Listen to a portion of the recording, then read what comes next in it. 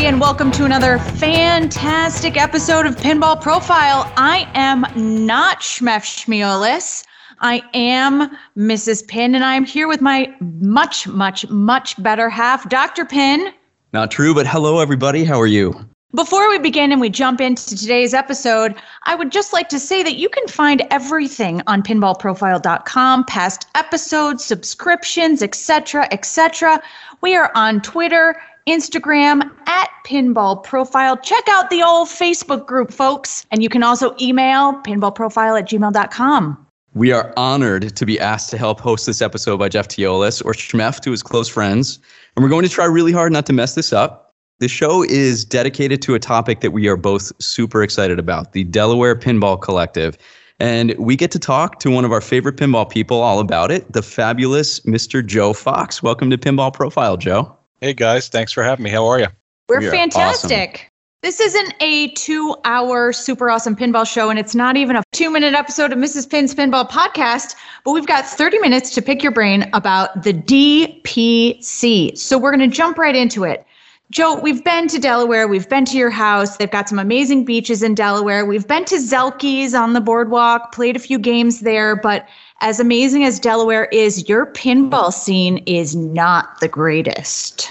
No, I would say that's an understatement. We do definitely lack. I'm not aware of any actual on-site pinball that's not in somebody's home. The few exceptions, like you mentioned, on the boardwalk, there is one local bar that's got maybe 10 or 12 EMs that are half working, half not. But yeah, definitely no location pinball in Delaware that I'm aware of. Tell us then, Joe, kind of how you got started, because, specifically at private homes like yours, the pinball scene really took off in Delaware and went from, not really having any pinball to having a huge pinball scene. Can you, before we kind of talk about the collective, can you talk us through how that happened? Sure. I'll try to keep it condensed.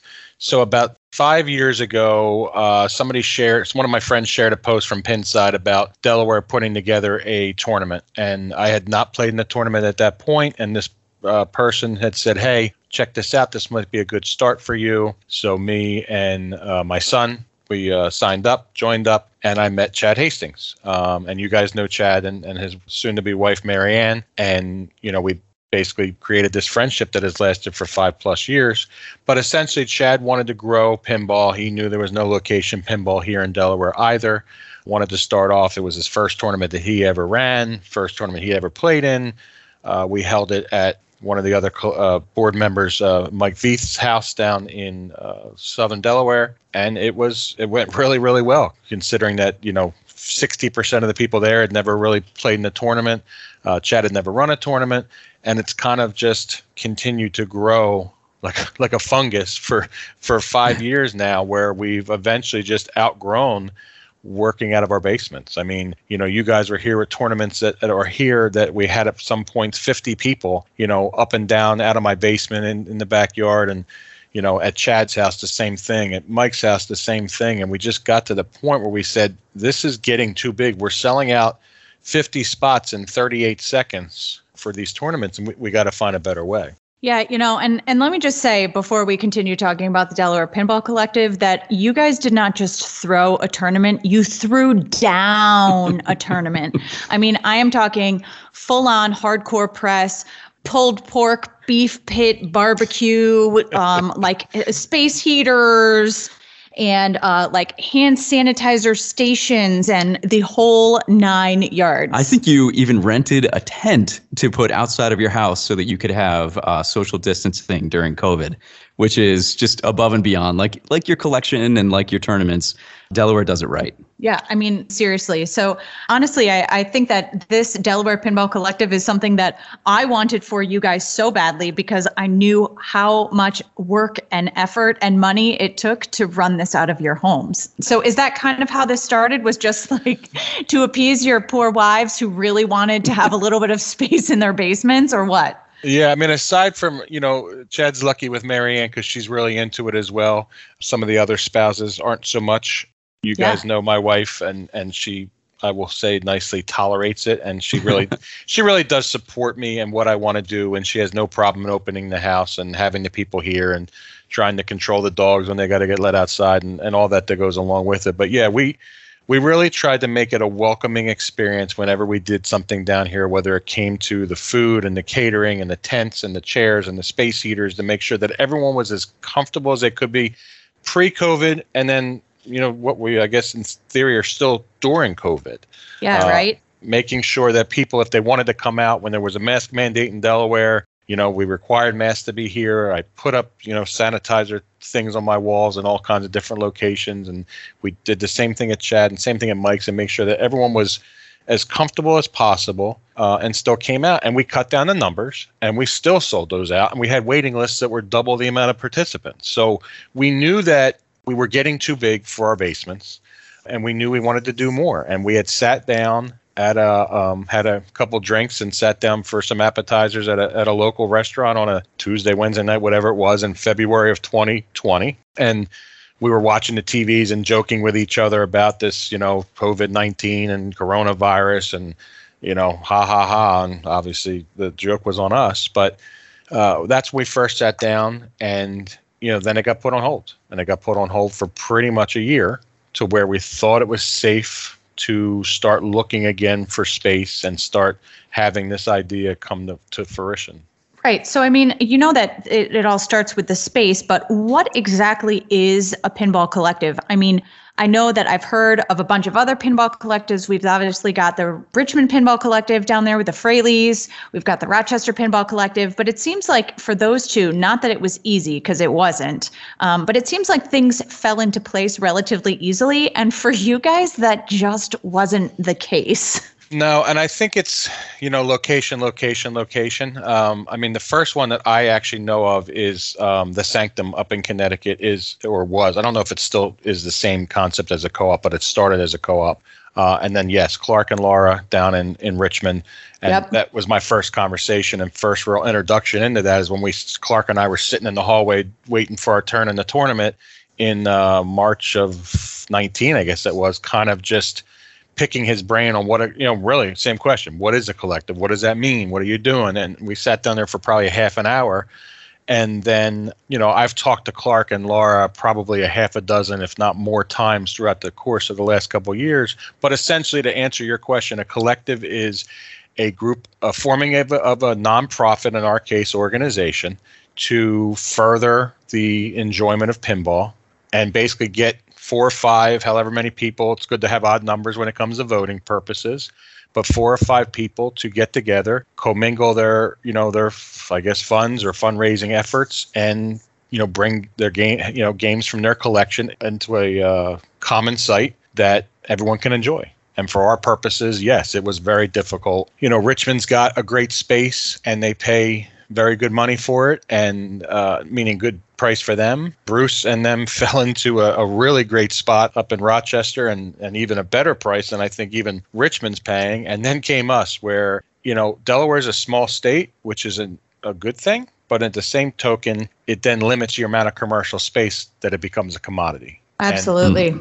Yeah. I mean, so I know you guys struggled to find the perfect place. Tell us kind of what your goals were for the location. What did you want as your dream space for this? So the first absolute want we had to have was a minimum of 2 bathrooms. When you're talking about 50, 60, 80 people, 2 bathrooms are a must, especially when you have a mixed crowd of, not that our bathrooms they're both unisex, but at least there's 2 to share. Another was basically we needed to make sure it was something that was a big open space. You don't need a space that's broken up to 16 different offices. You don't need a space that's got all kinds of commercial, any kind of things inside that need to be like, we looked at a place that used to be a dress place or a tuxedo place where it had a big stage where the mirrors would be, and that kind of stuff didn't work for us, or we didn't need it. If you got a good deal, air quotes, good deal, it was something that we had to go in there and rip everything out and start fresh. We did have limited funds. We had raised about $25,000 between the 5 of us to put into this, but we didn't want to blow that on taking half of that and having to renovate a space that wasn't going to be ours in 2 or 3 years. Right. It needed to have good parking, parking at my house was park down the street and walk, not that it was far, but you had to, park outside of my development. So we needed ample parking. We needed close to food locations. So either people were either ordering food or if they were bringing stuff in, they were our top needs / wants. I think parking and bathrooms were the top two. That's just crazy to me. I just feel like bathrooms, you just blew my mind. Like I really honestly was thinking, oh, you've got to make sure it has the electrical capacity to handle 50 pinball machines. I was not thinking, oh man, people are going to need to pee. Yeah. That just blew my mind right there. That's craziness. So let's talk about the important part. You guys obviously had to pool your funding efforts, which is a huge undertaking. But how about the games? How did you guys decide which games were going where and who was bringing games? And how did you get 50 games into a building? So the game part, I never was fearful of. All of our conversations about people and space and who was going to join and who were going to be members and all that. The one thing I never had a fear of was games. I mean, you guys know at one point I had 42 games in my basement. I was down to, by the time the collective opened, I was down to 28, 29, something like that. So even if I gave half my collection, there was 14, 15 games. Chad's got 18 games. Mike had 22 games. Rodney had 8 games. Paul had 6, 7 games. Like, games weren't going to be the issue. And then we had a couple of people go, hey, when you get it, I got games that are wrapped up in my garage. I haven't had them open in a year. Like, games weren't going to be the issue. It was going to be the space, and it was going to be, and electricity, even though you brought it up, wasn't an issue. One of the 5 of us is an electrician. So, nice. Yeah, it costs money, but the labor's quote unquote free. How insane was it moving 50 games into the collective? Because I know that you guys aren't on the ground floor. No, we were not ever thinking about the fact that we would be on a second level, and even more importantly, a second level that did not have an elevator. So we looked at this space originally in July, and we just basically eliminated it once it didn't have the elevator and the landlord wasn't willing to accommodate some way to put an elevator or any kind of things. And I don't blame him. And that's a big undertaking. And he bought the building a few months before that, and he got what he got. So we then started the search again, and we came back, and I said, and it had to be maybe September, October. I said, guys, are we missing, or can we go, maybe we should go back to First State Boulevard, look at this again. I think our biggest concerns, honestly, were the lack of the potential of having an issue with ADA compliance. And we basically made a pact that if we have that issue, we will go out of our way. If it meant getting 10 guys to lift somebody up the 10 stairs to get them up there, that's what we will do to make sure everybody is comfortable and everyone's taken care of. That's awesome. And we basically went back to that. The price was right enough. We negotiated a little bit. We got it to where we felt like we could maintain it. And it was already been rehabbed. It was an office that had been totally torn out to 4 white walls. The carpet was just a matter of picking the color, and they were going to install it. And we said, let's go. That's great, man. And the fact that you were able to get all of that in there over the course of a day, I think, on Facebook, or at least day and a half, maybe. I mean, a lot of Escalera action. At the day we moved in there, we had 45 games. And we had started bringing games to, we have like a downstairs garage that is not accessible from the upstairs, but at least for storage. So, brought some games there, put them in the garage, staged them, had them ready. And then the big move was that Saturday, I rented a U-Haul. I packed up all my games during the course of the week. And that was also not knowing we had a tournament scheduled for December the 11th that was going to be here. So I had to stay in limbo. I couldn't wrap one game not knowing if the carpet was going to get it done in enough time on December the 4th like it was supposed to be. And then once we knew the carpet was done, I went to Overdrive and wrapped, 14, 15, whatever games it was. Those guys couldn't start moving their games and having them wrapped, but I had to wait because the tournament was going to be here. And if it wasn't going to be at the collective, it was going to be here. And then I want to unwrap games. So. Well, I've heard a lot of complaints about Chad Hastings' Night Moves cocktail game being part of every tournament he has. Has to be. So did you consider maybe accidentally dropping that one down the stairs when you guys were carrying this up, Todd Tuckey style? So secret confession, as much as I criticize that game and we all laugh about it and we talk about it, I don't think I have ever lost playing that game.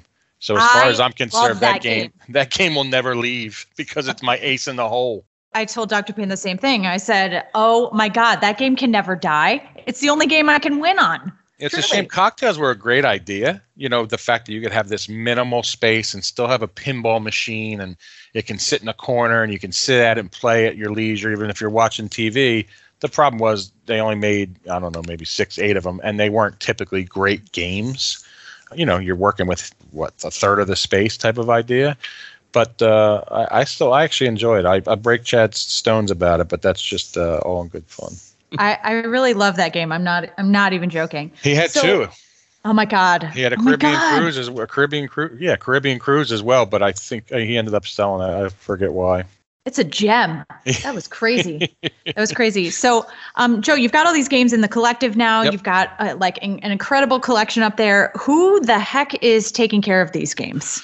It's a combination. So myself and Paul Pratzner Paul Pratzner's very good. I've gotten to learn a lot over the 5-6 years that I've been in the hobby.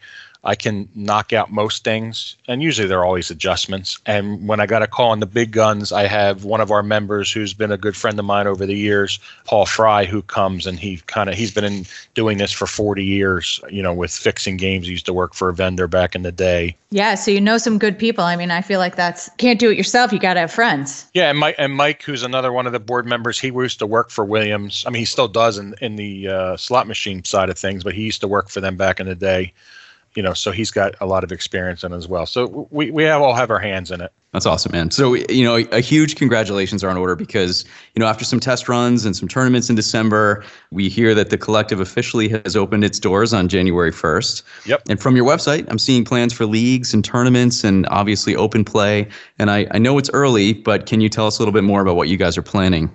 Yeah, so right now the collective is a members only sort of situation, similar to a VFW or an Elks Lodge or a Moose Lodge. Membership is open to the public, but you must be a member to visit. So anyone can apply and become a member until we reach our max capacity. We are still running all the Delaware First Day Flippers functions are running out of the Delaware Pinball Collective. So that's like 8 to 9 events a year. We'll be holding other events through the course. We're also a Stern Army location, so we'll be having one Stern Army event per month, as well as launch parties. In fact, the Rush launch party is scheduled for March the 5th at the collective. So we'll be running leagues. Right now we have 2 open nights that we're doing leagues on Tuesdays and Thursdays. We are currently open Tuesday, Thursday, Saturday, and Sunday. Tuesday and Thursday, 5:30 to 10, Saturday and Sunday, 12 to 6. Anyone that's a member can come up or sign up or do whatever they need to. That's awesome, dude. That's totally awesome. We're just waiting to get our memberships until the first day that we can actually come on down. When are we going to get your visit? Because that's the one we've been waiting for. We will be there. I already told Christian about it. I really did. I actually got an incredible Christmas gift as well. I opened up a box, and inside were these raffle tickets. And I was like, what the heck is this? You got me some paper for Christmas? This is not like second anniversary here, rookie. But it turned out that it was 2 of the raffle tickets for the 2 brand new pinball machines that you guys are raffling off. And I was so excited about it. Yeah, we're doing an inaugural raffle as a nonprofit. We have the ability to do some things that the mainstream doesn't have, and we are auctioning off 2 new in-box Stern Mandalorian Pro and a Star Wars Comic Edition pin as a first and second prize. Oh my gosh, that's amazing. I can't even believe it. And I hear that not only that, but you're going to have snacks and booze at this pinball collective. Sold me there. Snacks are still up in the air a little bit. I don't know if we want to be worried about selling the dollar bags of chips as much, but that's what we had talked about. But the biggest part of this for us is, and Richmond has a very similar setup, is that yes, we will have what Delaware calls a gathering license. Similar to what maybe if you go to a carnival and they have a little beer garden or something over there where they're able to sell alcohol. Gotcha. We will have the ability once we get our clearance to sell alcohol, and we're just going to keep it to simple beer, seltzers and ciders type of idea. We're not going to have a full open bar, but there is already a true bar under construction. Ooh. That Paul Pratzner, who in his infinite ability to just seems to know how to do everything, has already built. And I just brought in 5 used play fields that we're going to cut up and use as the bar top and epoxy over top of it and kind of have that whole pinball off. Yeah, it's going to look really awesome. I'm super excited about that. I mean, this all sounds like a place that I would want to be if I was anywhere near the Delaware scene and wanted to be a member. What is your goal for membership? How do you become a member? Let people out there who are, excited about this and want to be involved know how to do that. So you can go to our website, which is www.delawarepinballcollective.com. There you will see all the options for memberships. We have both monthly and yearly memberships for both individuals and family. If you do a yearly membership, it takes about 1 to 2 months off of what would normally be a monthly bill. And that gives you full access to the collective during all open hours, which will expand in the future.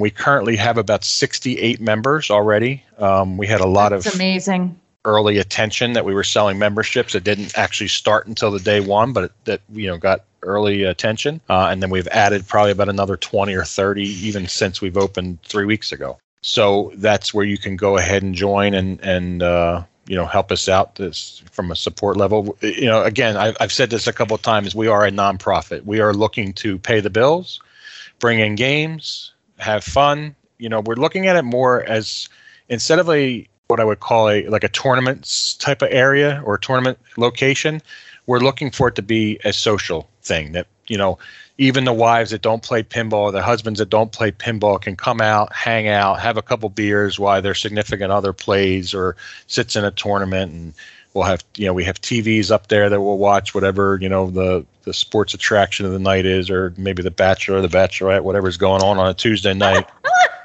And everyone that just kind of hang out and have a good time. We initially looked at this and we were always talking about how many members could we get. And we were only thinking about the tournament people. And then funny enough, Paul's daughter said, this sounds like this would be just a place I want to go hang out. And we're like, wait a minute, we never thought of the social aspect of all this. Well, and especially now during COVID, I feel like this has become something where we've clearly in past years taken the social aspect of pinball for granted, and now we have the ability to kind of get back together and do so safely. And it's something that we're just dying to do. And I think everybody else out there is as well. So I feel like the timing of this could not have been any better. And it's a shame because we've known each other for 4 years now, right? And when we go to these shows, we play very little pinball and we go out and hang out and socialize and drink and have a good time and eat dinner. Like pinball is the last thing we do. Why we didn't think about this from a social aspect first, I have no idea. But I know, but you know what? I think that's like the best, side effect of the tournament situation is just being able to go and play some awesome pinball. It's great. Yeah.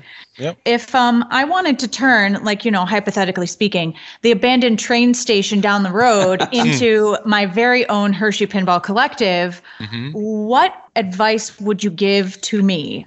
Run. The opposite way. No. I think the biggest thing you need to have is a great set of partners like I have. Not only do I consider them my partners from a quote unquote nonprofit business perspective, but we were all friends beforehand and we're all going to stay friends afterwards. And I think that is, and 3 or 4 of those, if you add me, at least 3 of those people, and how we are and that our passion is there for mostly everybody else and not really for ourselves as much. Of course. But I think that's the number one advice I could give is find good people to do that with. That's awesome. Well, I know you know this, Joe, but when you take into account the startup and monthly costs, just the sweat equity of moving and setting up games and volunteering your time, you guys have done something incredible for pinball in Delaware and the hobby really in general. So, kudos to you. I appreciate that. Thank you. So everybody out there, be sure to check out all things Delaware Pinball Collective at, again, www.delawarepinballcollective.com. And you can also read more about it in a great article that the Out and About Greater Wilmington magazine published on the collective this past December. Joe, thanks for being our guest, and many thanks to Shmef Shmiolis for highlighting awesome things in pinball. As always, like the Delaware Pinball Collective, and for letting us hijack your show. Not that we gave you much of a chance. Hey, wait, hold up. We are now getting a caller to the show who would like to ask a question. Hi, caller. What is your question? Hi, first-time caller, long-time listener. So, Joe, during the NFL season, the Philadelphia Eagles were the top running team, but in the playoffs, the only running I saw was Tampa Bay running up the score on the Eagles. Can you comment? I'll hang up and listen. Thanks. I plead the fifth, I think, whatever the cliche would be to avoid this question. Yeah, listen, if anyone... Dying. We are recording this after probably the most epic weekend of playoff football in the NFL history that I can remember. Wait, there was football this weekend? I know. I got the two most non-interested football people to interview me, right? We don't belong in the same league as those two guys that battled out last night. So, listen, if the Cubs can win, anyone can win. I think the Cubs have a better football team than the Eagles. Thanks. I'm still here. Yeah. All right, well, better in Petey's voice, maybe. All right, I'm going to try Teolis here. This has been your Pinball Profile. You can find everything on pinballprofile.com, plus Twitter and Instagram at Pinball Profile. You can email pinballprofile@gmail.com and check us out on Facebook, friends. For Jeff Teolis, we're Mrs. Pin and Dr. Pin. Booyah. Your voices are too deep. Listen, you're lucky that I have any voice at this time of night. Let's be real. Yeah, she had to yell at fourth graders for the last 6 hours. They're third graders. Hey!